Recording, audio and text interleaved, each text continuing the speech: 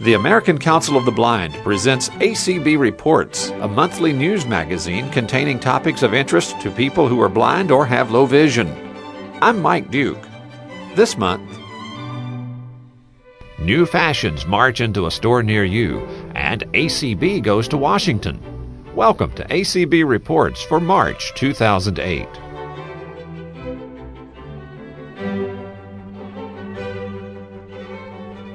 In mid-February, 85 representatives of state and special interest affiliates of the American Council of the Blind attended the annual President's Meeting in Washington, D.C. ACB President Mitch Pomerantz opened the meeting with these comments. Good morning and welcome to everyone who is attending the ACB President's Meeting. It is a real honor to stand before you this morning and to welcome the folks that we on the Board of Directors consider to be the leaders of the American Council of the Blind. There are more than just the 16 of us on the board. There are all of you who are either presidents of your state affiliates or on the Board of Directors of your state affiliates or are otherwise involved in the organization. So it is wonderful to have everyone here. I'm told we have about 85, which I think is great attendance.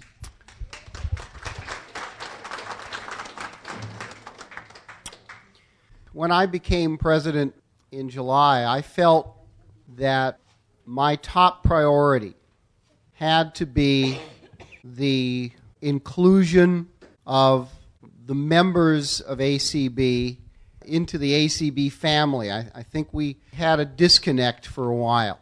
Folks didn't feel really that they were taken into consideration or cared about, and I certainly heard enough of that from affiliate leaders. And so I have worked hard since last July to turn that around. It doesn't get changed overnight, but I'm feeling a much more positive energy from the leadership and from the rank-and-file members of ACB in the last 7 months or so. One of the vehicles that I pointed to and looked at as an opportunity to reconnect with the membership, and again, especially those of you who are leaders either nationally or on the state level or on the local level for that matter, was this President's Meeting. I believe there are two reasons for this meeting. And if you've already had the chance to look at the agenda, you'll see what I've tried to do with input from the Board of Directors and with input from you. The first thing that I wanted to do was to reacquaint the membership with what ACB does, what our committees do, what our national office does, the role of the Board of Publications. You know, I'm still active on the local level. I go to our local chapter meeting every month, or at least as often as I can when I'm not traveling on ACB business. And there is a real lack of information on the local level about ACB. And part of that is the nature of ACB. We are a grassroots organization with the emphasis on the state affiliates and the special interest affiliates. We're a bottoms-up organization, but that doesn't mean that our members should be ignorant of what goes on nationally.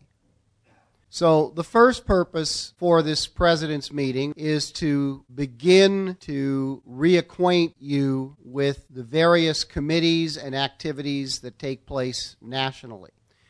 And the second purpose is to exchange information between and among the state and special interest affiliate leaders. And we have several panels that will give you the opportunity to hear from affiliate presidents to learn some of the things that they're doing in terms of fundraising, membership development, in terms of effective communication, so that perhaps you will take away one new idea to try with your affiliate. So those were the two primary purposes for this President's meeting. And it is my hope that for as long as you re-elect me, that I will be able, again with the involvement of the Board of Directors and those of you who choose to provide it, with input for future President's meetings so that the meetings every year are relevant to you. There are a lot of state affiliates that are not here, and that's a shame. And so what I'm hoping is that the word will spread. While we're not streaming the program this weekend, it is being recorded by Marlena Lieberg, and it will be up on the website shortly. And I want the word to spread to every affiliate leader who isn't here that, hey, this is a meeting worth coming to. It's worth our while to show up next year. Tomorrow morning you will have the opportunity as well to talk to those of us who are the officers. It's kind of an extension of my office hours that we've done now since July. And I hope that at every President's meeting, again, for as long as I'm permitted to be your president, you will have an opportunity to interact with us and ask us the questions that you need to have answered to take back to your state affiliates and special interest affiliates. The next day, a standing room only crowd of ACB members attended the legislative seminar. Here again is ACB President Mitch Pomerantz. I want to welcome everyone to the 2008 Legislative Seminar for ACB.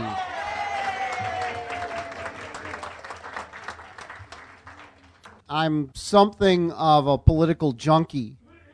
I remember following elections when I was 4 or 5 years old, when I was supposed to be asleep. I'd listen through the crack in the door.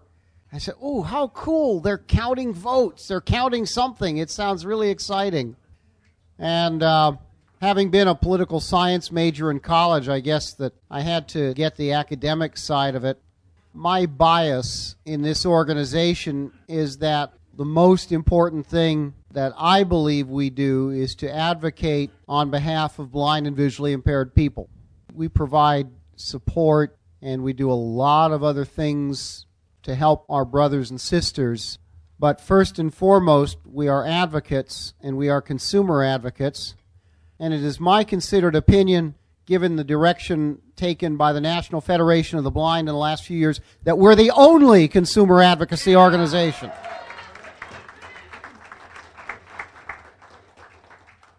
And that provides us with a tremendous opportunity, but also a major responsibility, because we're advocating for the tens of thousands of blind men and women and children who don't know much about this organization, who may be new to blindness, who don't understand what their rights are, and who need a strong voice to advocate. We know that not every blind and visually impaired person is going to have the opportunity to go through a rehabilitation program or get a quality education or get the kinds of services he or she needs without an awful lot of help from us. And therefore, advocacy to me is our major activity. It's not the only one, but in my mind, it's our major role or major function. And those of you who are here obviously have a similar point of view, because you're here to go up to Capitol Hill on Tuesday and let the legislators know that we exist. The Federation was just up here a couple of weeks ago, and let me give you my stock answer when someone says to you, well, we just talked to the blind organization, and we know what they stand for, and oh, why can't you all have one point of view? And my stock answer is, we will, when the Democrats and Republicans all share the same point of view on issues. They do tend to get it once you tell them that. I am informed that we are currently in a standing room only situation. More chairs are coming. That's a good thing, folks.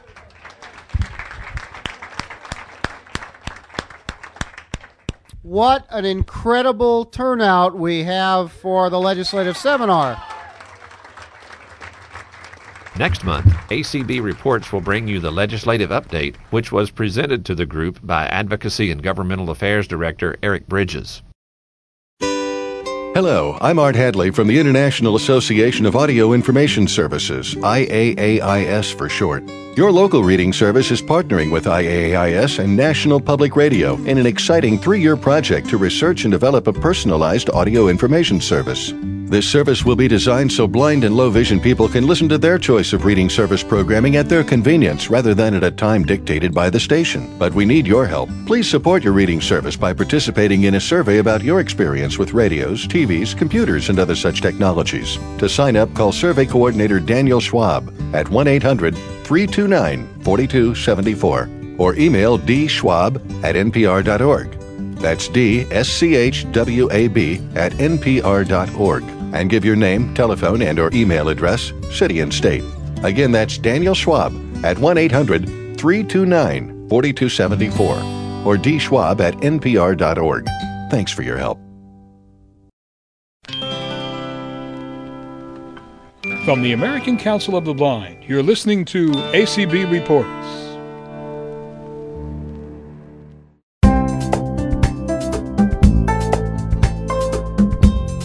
Make your plans to attend the 47th Annual Convention of the American Council of the Blind. This information-packed event will be held from July 5th through the 12th, 2008 at the Galt House Hotel in Louisville, Kentucky. Daily room rates are $85 for singles or doubles for rooms on the west side of the hotel and $105 for single or double suites on the east side of the hotel.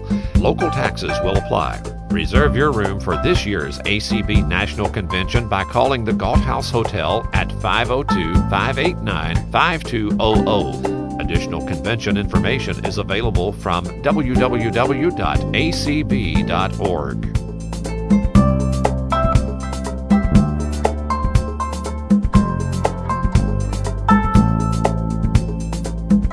As March roars in, new spring and summer fashions are rolling into your favorite clothing shops. Lynn Cooper begins our look at this new apparel with what's new for men this season.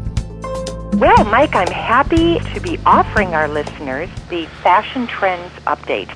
Now, we're going to start with men because men in the past have less changes to be concerned with and probably less attention overall to fashion. And this season, as we go into spring and summer, we are seeing a real return to the 1950s and 60s. It's been sort of inching its way there over the past seasons, but it's almost to a comical point. If you think the Beatles, Herman's Hermits, the boy groups of the 1960s, they, strangely enough, wore suits, which, you know, as wild and woolly as they were at the time, there they were in their skinny neckties and their slim short jacket suits with their narrow slacks to the ankle. And I'll be darned if that's not coming back. The catwalk that you hear me talk about, Mike, that is the same as when we refer to a runway. And we're not talking about an airplane runway. We're talking about a runway which is the stage of a fashion show. So when the designer wants to put on their theatrical fashion show for the buyers, for department stores and all, that is done on a runway, or otherwise known as a catwalk. The overall look is that 1960s exaggerated, very sleek, narrow, and truly costumey. And once again, it's sort of my disclaimer, and our listeners have heard it before. This is the theatrical look sent out by the designers. It's usually modified as it comes into the stores for real consumption by real people, and then we have to, as shoppers, make sure that we grab the pieces that work for us. And we don't always want to be so fashion forward, not always appropriate. Let's start with the colors. Very subdued. We're really seeing the dark colors again, dark gray, black, navy. And for spring and summer, it's not a season in menswear for brights. Now, in the past couple spring and summers, we have seen brights, but not this year. In suits, most of the big European names and the big American designers, I'm thinking Dolce & Gabbana, Prada, Gucci, the high-end lines, took slim to the limit, meaning it's really body-hugging. Thin, rolled lapels. Now, normally in a suit, there's a little notch in the middle of the lapel. That's referred to as a notched lapel.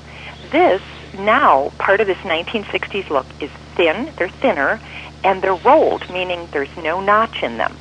And they are two-button jackets, and they're shorter. This is very much like the 1960s. This is a theatrical for our listeners who want to do that one fun piece with extra money for a night out on the town or for a fashion event. They are shorter jackets, Mike. Normally, for business wear, we make sure that our high knees are covered with our suit. And in these fashion-forward 1960s looks, they're shorter jackets. They cut right in the middle of the fanny or just above. And even the British 1960s looks came in with three-piece suits and a tailored vest. So I remember back in the 60s and the 70s that a three-piece suit look was big, wider pants, sort of a dandy-ish looking, very British. And so that's the other end of that 1960s spectrum for suits. Casual jackets. Really, Mike, this is more for casual wear, which a lot of business is going to, especially since many of us are working at home. Short, zipped, and I'm calling them motocross jackets, and that is a very slim-fitting, right at the waist or just below, jacket, originally done for motorcycle racers. They were originally done in leather as actual protection as they raced. But this is being done in nylon, yes, also in leather, but very sleek zipper front. The same look is being done in sweaters. So if you can imagine, Mike, what we've done for so many years, which is have kind of the blousey, oversized, wear 3 or 4 layers underneath, large look, well, forget about that. Maybe just a T-shirt underneath, maybe a slim body-hugging shirt, cotton shirt. But for the most part, sleek and close-fitting is the mantra. And sport coats, please still do them, gentlemen, but do them over tees, a T-shirt, which is kind of a cool look, or a open-collar dress shirt, preferably not buttoned down, which is a little slicker. And the nylon windbreakers, what we used to call windbreakers, are being done in that same body-hugging look, real close to the body, not elasticized at the bottom with a blouson thing going on. And slacks, and I know our listeners have heard me say flat front, flat front, flat front, tight and very lean and narrow, and cut to just above the ankle. So for women too, when you have narrow, thin slacks, they are not to be as long as a regular pair of dress pants, which for gentlemen would break, as they say, a little bit in front, and then would hang just to the top of the sole of the shoe. Instead, when you have the very exaggerated, narrow pants, they come right below the ankle to kind of give that whole boys band look. Jeans. We're going to stay with that dark theme, dark blue, indigo, very Marlon Brando, James Dean-ish. You can even roll up the bottom if you want to. That's very James Dean-ish. And either narrow or the classic 501. And this is a little signature notation that I'll make on pieces that I think are good investments. And I think a classic 501 is one of them. And a 501 is a type of Levi jean. That is a really classic style, pretty straight cut, not too exaggerated, not too fashion forward, but as a result has remained a classic. So if you're going to go out and spend $50 on a pair of jeans, I'd suggest men and women, especially men, getting a pair of classic 501s. And our shirts. As I said, T-shirts are as big as ever, body-hugging, not loose and blousy. Dress shirts, what is being shown under suits are 2 patterns, and that are really prominent. And that is a thick, we call that, Mike, a chalk stripe, meaning if you took a piece of chalk, let's say on the sidewalk, the width of that line that you drew approximates the width of the stripe on the shirts these days, and that is either a black on a white shirt or a blue on a white shirt. We're going to stay away from the contrasting color. I don't know, Mike, have you ever heard of stripe or pattern shirts with a solid white collar? Yes. That's very, very high-end, kind of very British, not really as popular anymore. So we don't really want to do that. We want to stick to either solid color white, light blue, or this black on white stripe or blue on white stripe. Casual wear, mod, going back again to the 60s, geometric patterns. If you're going to do a fun shirt and wear that over a pair of khakis with a pair of sandals, the geometric pattern is really big, away more from the botanical prints. Close fitting, once again, tucked into slacks or out. And if you're going to tuck it into the slacks, always a good idea to have a narrow belt, depending on the belt loops, but probably with flat front slacks, you're going to have a narrower belt. Dress shoes, we're really seeing a lot of lace-up Oxfords. That is a lace-up shoe, leather sole, quite classic. They do them in a very traditional, sort of wider toe. But what we're seeing for this spring and summer is a pointier, flatter shoe, primarily dark brown or black. And loafers, no tassels on our loafers. That's been done. No more tassels on our loafers. If we have a pair that we just bought, go for it. Continue to wear it casually. But if we have a pair, donate them, give them away, and get a good pair of loafers that do not have a lot of bells and whistles and no tassels. Pointier toes, once again going back to that whole 60s thing, and thin profile, as I said, and sleek. Not a very high shoe, meaning from the top of the shoe near the toe to the sole. They're sort of flat. Hair, once again, kind of 1960s. Not the soup bowl haircuts like the Beatles actually had, but a side part, longer on top, and brushed to the side. They're also showing a lot of product, and I have my hip male friends tell me about the product they use, and I really wasn't sure what they meant until I found out that product is a general term for all of the goop that is sold to put in one's hair.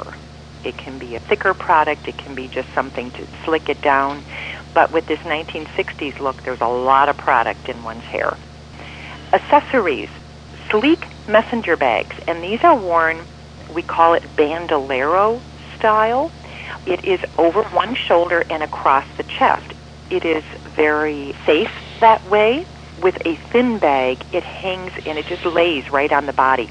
Not a season, probably hasn't been for a while, for chunky backpacks, chunky big bags. If you're going to do a big bag, pare down and do something that is thin, or if you are going to do a messenger bag, make sure that it does not have a lot of bells and whistles, and keep it as dark of a color as possible, because then you can go from day to evening, and I know our listeners carry a lot.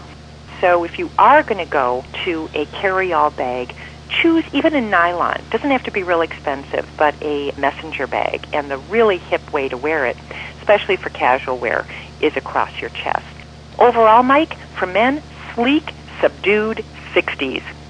And keep what you have that fits this profile and add a few pieces. I'm not in any way suggesting everybody suddenly look like Bobby Sherman and his singing group, but what I do think is that there are ways to be current, to have fun with it, to fit in with fashion, and also not spend a bundle. We can add a pair of dark blue jeans, maybe get a not terribly expensive windbreaker in that narrow profile. But that is spring and summer for our male listeners. Thanks, Lynn. But before you go, tell our listeners how they can participate in these broadcasts. One idea we have and we'd like to throw out is having you, the listener, men and women, write into me at mears1usa@yahoo.com with a image question. And we will then, in a segment shortly thereafter, answer that. And we will not only email you back with a response, but if your question is chosen, we will reply to it on the air. So we really do encourage you to be an active listener and to let us know what you're thinking. We want to hear from you. You can also mail your questions for Lynn to the ACB office. Attention, ACB reports. The mailing address is coming up. You've been listening to ACB Reports, heard on Radio Information Services nationwide on Side 4 of the Braille Forum Cassette Edition and throughout the world on acbradio.org. ACB Reports is produced at Radio Reading Service of Mississippi, a service of Mississippi Public Broadcasting. Send suggestions and comments about this program to reports@acbradio.org. Contact the American Council of the Blind online at acb.org or phone 800-424-8666. Thanks for listening, and please join us again next month for another ACB Reports. Connecting the blind community around the world. This is ACB Radio.